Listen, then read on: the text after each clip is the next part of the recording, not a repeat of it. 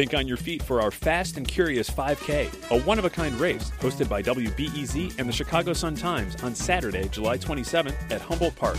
More info and early bird registration at wbez.org/events. This WBEZ podcast is supported by Ravinia, with over 100 concerts under the stars this summer, including Daryl Hall and Elvis Costello, Norah Jones with special guest Mavis Staples, the Beach Boys with special guest John Stamos, Shaggy and TLC, Jason Isbell and the 400 Unit, the Chicago Symphony Orchestra, and more. Their 30-acre park is nestled in a gently wooded area. Bring your own picnic or eat at one of the park restaurants. Tickets available now only at ravinia.org. Hi, I'm Jen White, and this is Reset. It's Friday, and that means it's time for our Friday News Roundup, when we break down the biggest local stories of the week.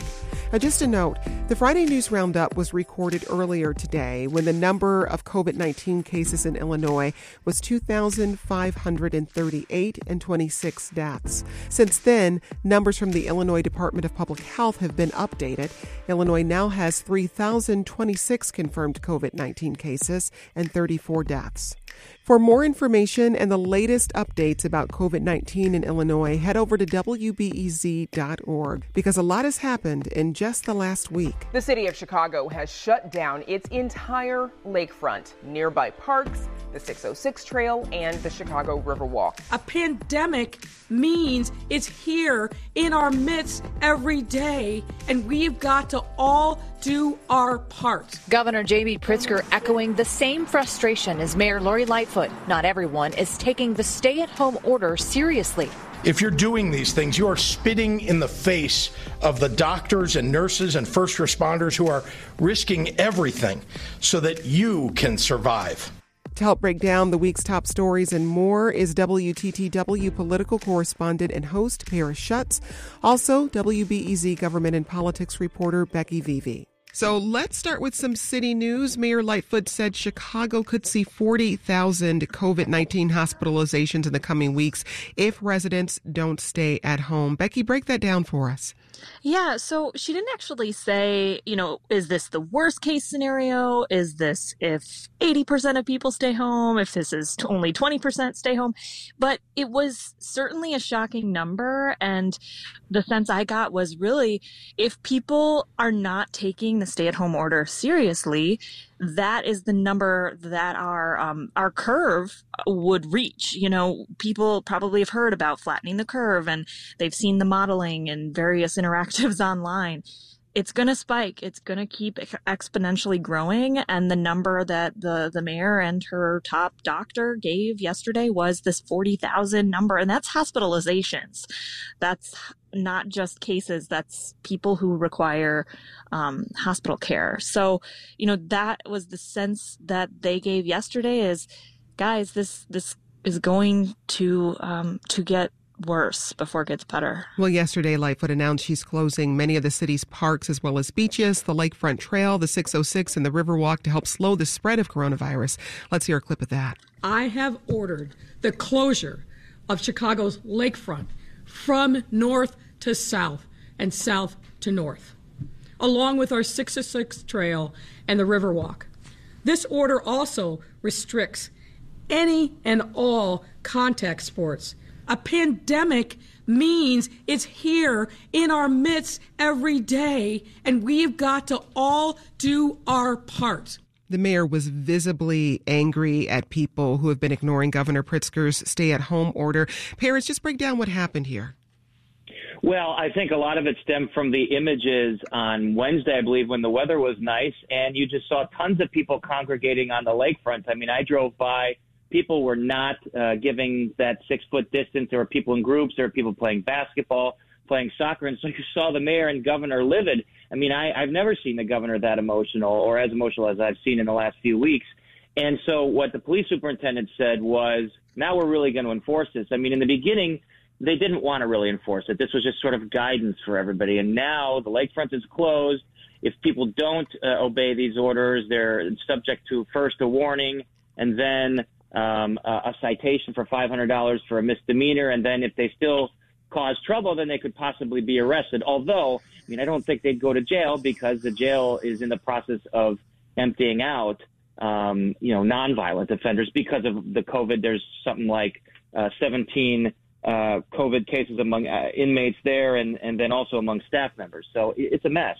Well, yesterday, interim Chicago Police Superintendent Charlie Beck said, as you mentioned there, Paris, that officers have issued at least one citation that ended in an arrest. So we gave warnings to crowds of individuals 56 times yesterday.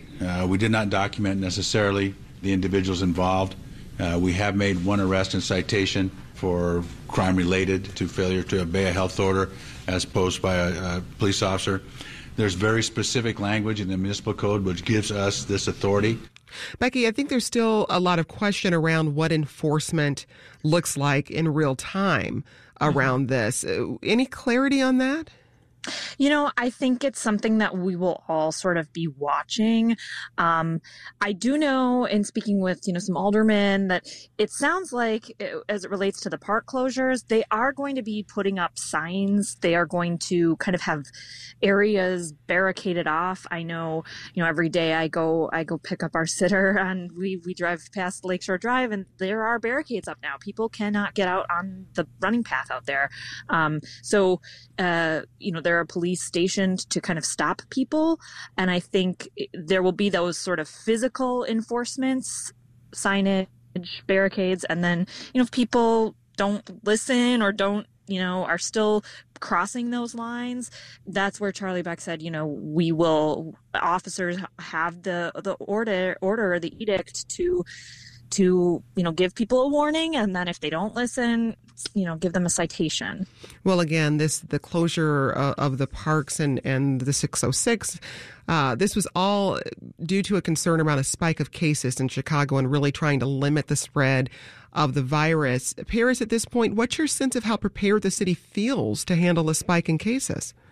I think if you hear the urgency in the voice of Lightfoot and Pritzker, they've seen stats that don't look good. And I just watched New York Governor Cuomo's press conference saying, given, the catastrophe that's going on there, they still believe they're 3 weeks away from the apex. Imagine that. It seems like we're about a week behind New York per capita here in our cases. If they're 3 weeks behind the apex, when this thing's going to finally start to turn, then, how far behind are we? So I think they're listening to the medical professionals, and they're giving them these dire warnings. And then, by the way, hospitals are running out of resources. I spoke to Swedish Covenant Hospital, small private hospital on the north side, who told me they were afraid they were going to run out of masks in a few days. They did their own order of 100,000 masks from some source in China. They said they were frantically scouring the globe to find masks that were much more expensive than they're normally paying. So you've got all these different fronts where there's a lot of dire worry right now. Well, Mayor Lightfoot had initially hoped to install a permanent Chicago Police Department superintendent ahead of the summer season when there's a surge in violence, but that decision is being postponed because of COVID-19. Becky, where do we stand on the search for a new top cop? Yeah, so the Chicago Sun-Times, Fran Spielman, took a look at this and talked to the police board, which is in charge of that search. And it sounds like, before this, the search was kind of winding to an end. They were down to maybe some finalists, but at this point, the head of the police board told the Sun-Times, listen, the superintendent search pales in comparison to everything we're facing right now. So it's sort of on hold, which is true of a lot of things in City Hall right now. Everything seemed to kind of grind to a screeching halt. And city workers have really been deputized and dispatched to be kind of all hands on deck as it relates to the coronavirus response. And I just want to jump back for a second about how prepared the city might be.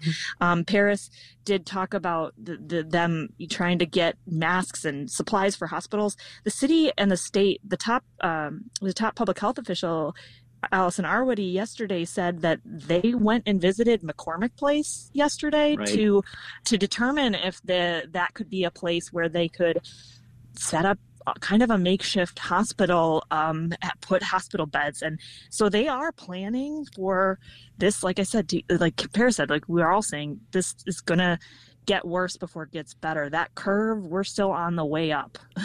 Well, Paris, you've been on the ground in the city's neighborhoods this week. What are you hearing from residents about how they're dealing with this crisis? Well, it's incredible. I mean, I've been to Chinatown. I went to Devon Avenue or Little India. I went to South Shore, and then I went to Little Village. And, you know, these neighborhoods are pulling together, and local businesses and social service organizations are sort of the connective tissue, especially in these neighborhoods because they're predominantly low income. They're either, populations of color or immigrants. And so they really rely on these local businesses. We saw so many examples of a local business that just it's struggling to pay the bills, and yet it is staying open because it's essential and it's on the front lines. For instance, on Devon Avenue, a locally owned medical supply store, they bought a bunch of masks and hospital equipment because residents were coming up, just regular residents were asking for them, and now they're out of that. And then in Little Village, a local pharmacy, is acting like sort of the front lines in COVID-19 screening, where there's undocumented immigrants who don't know where to go. They're afraid to go and have their status outed, so they're coming to the pharmacy, and the pharmacist is telling them what to do and giving them information and giving them a basic test. So in these neighborhoods, it's an all hands on deck approach. And, in the best of times, people struggle to make ends meet in a lot of these neighborhoods. And now you have people that need to come together to share food, a lot of people that have lost their jobs. So you see sort of how communities work together. That's a really positive thing. But you also see that these businesses don't have very long, that they can stay shut down like this. They're making drastic cuts just to stay afloat. Well, we saw those startling unemployment numbers earlier this week. And on our show, we talk a lot about inequity in the city. And Paris, I wonder from your reporting, which neighborhoods are being hit hardest right now, and how are some of the existing inequities in Chicago being compounded by this crisis?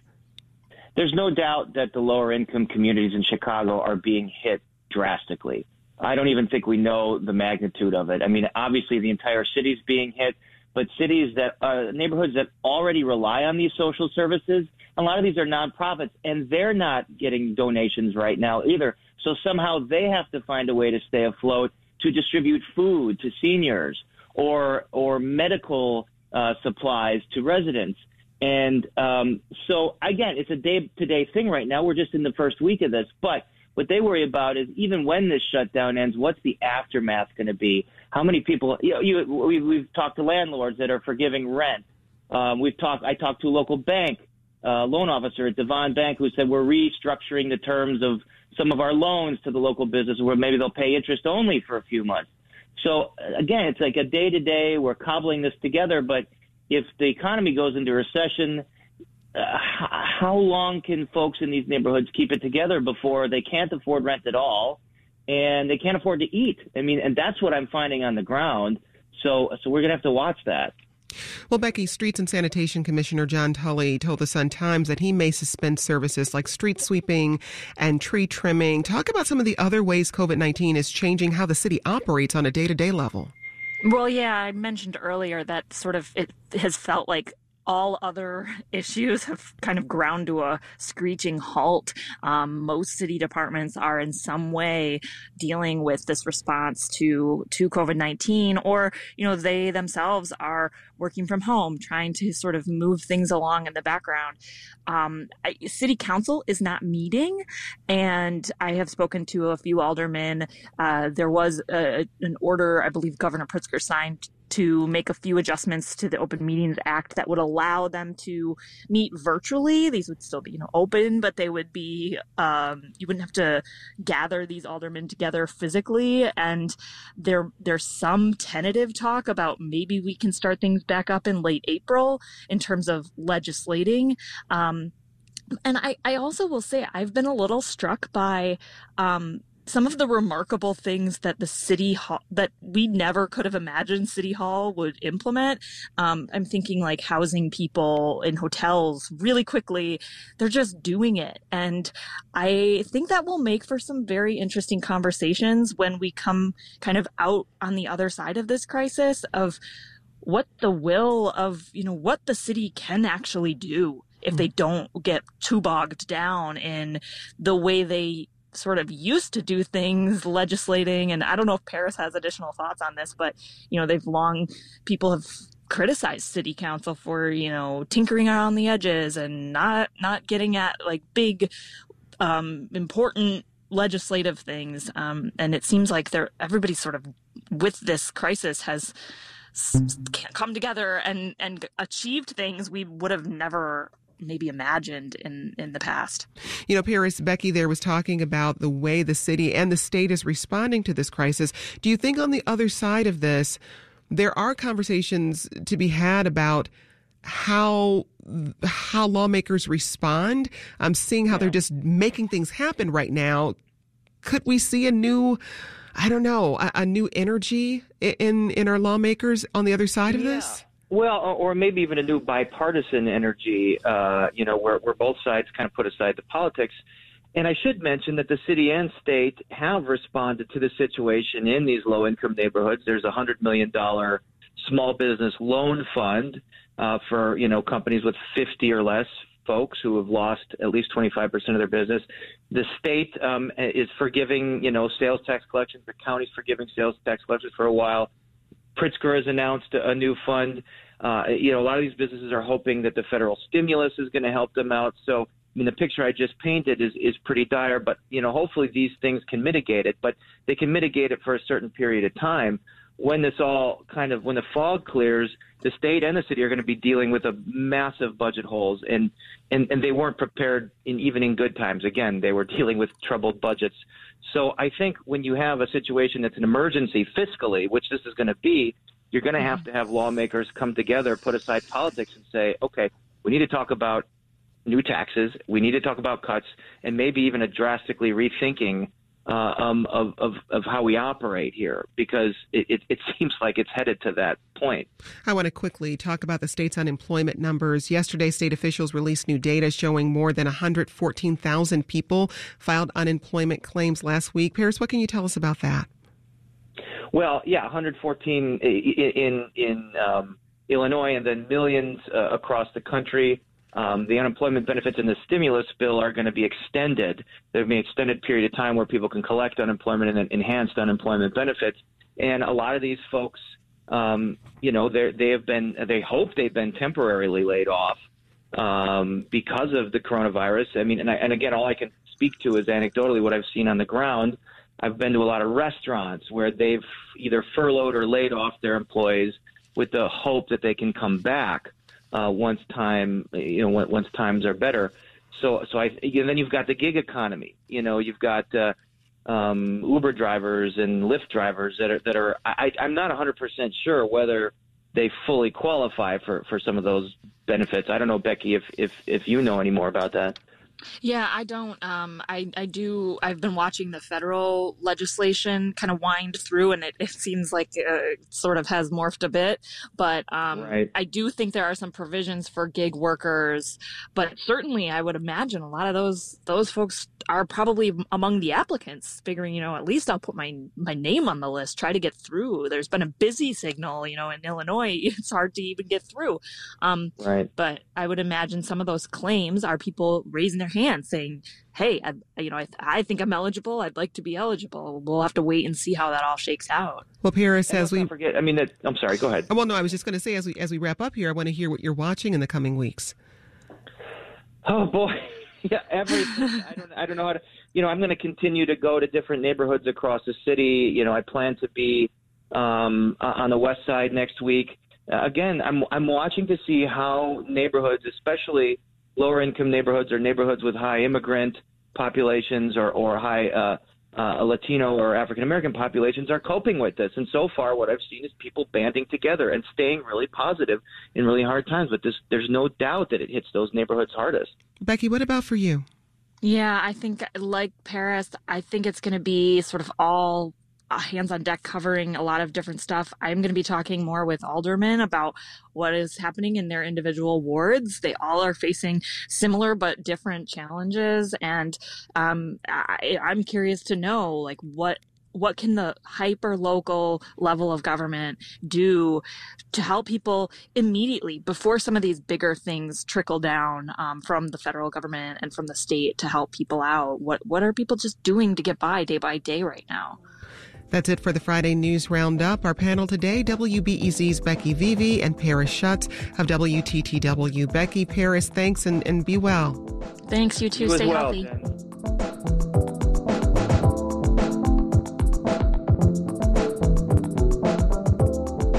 And that's today's Reset.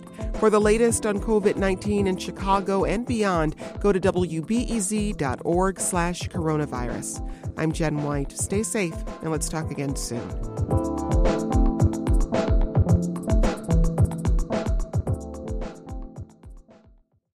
Thanks for listening to the news live on WBEZ and NPR. The WBEZ stream sounds great in the kitchen on your smart speaker and anywhere on the WBEZ app. Listen every day.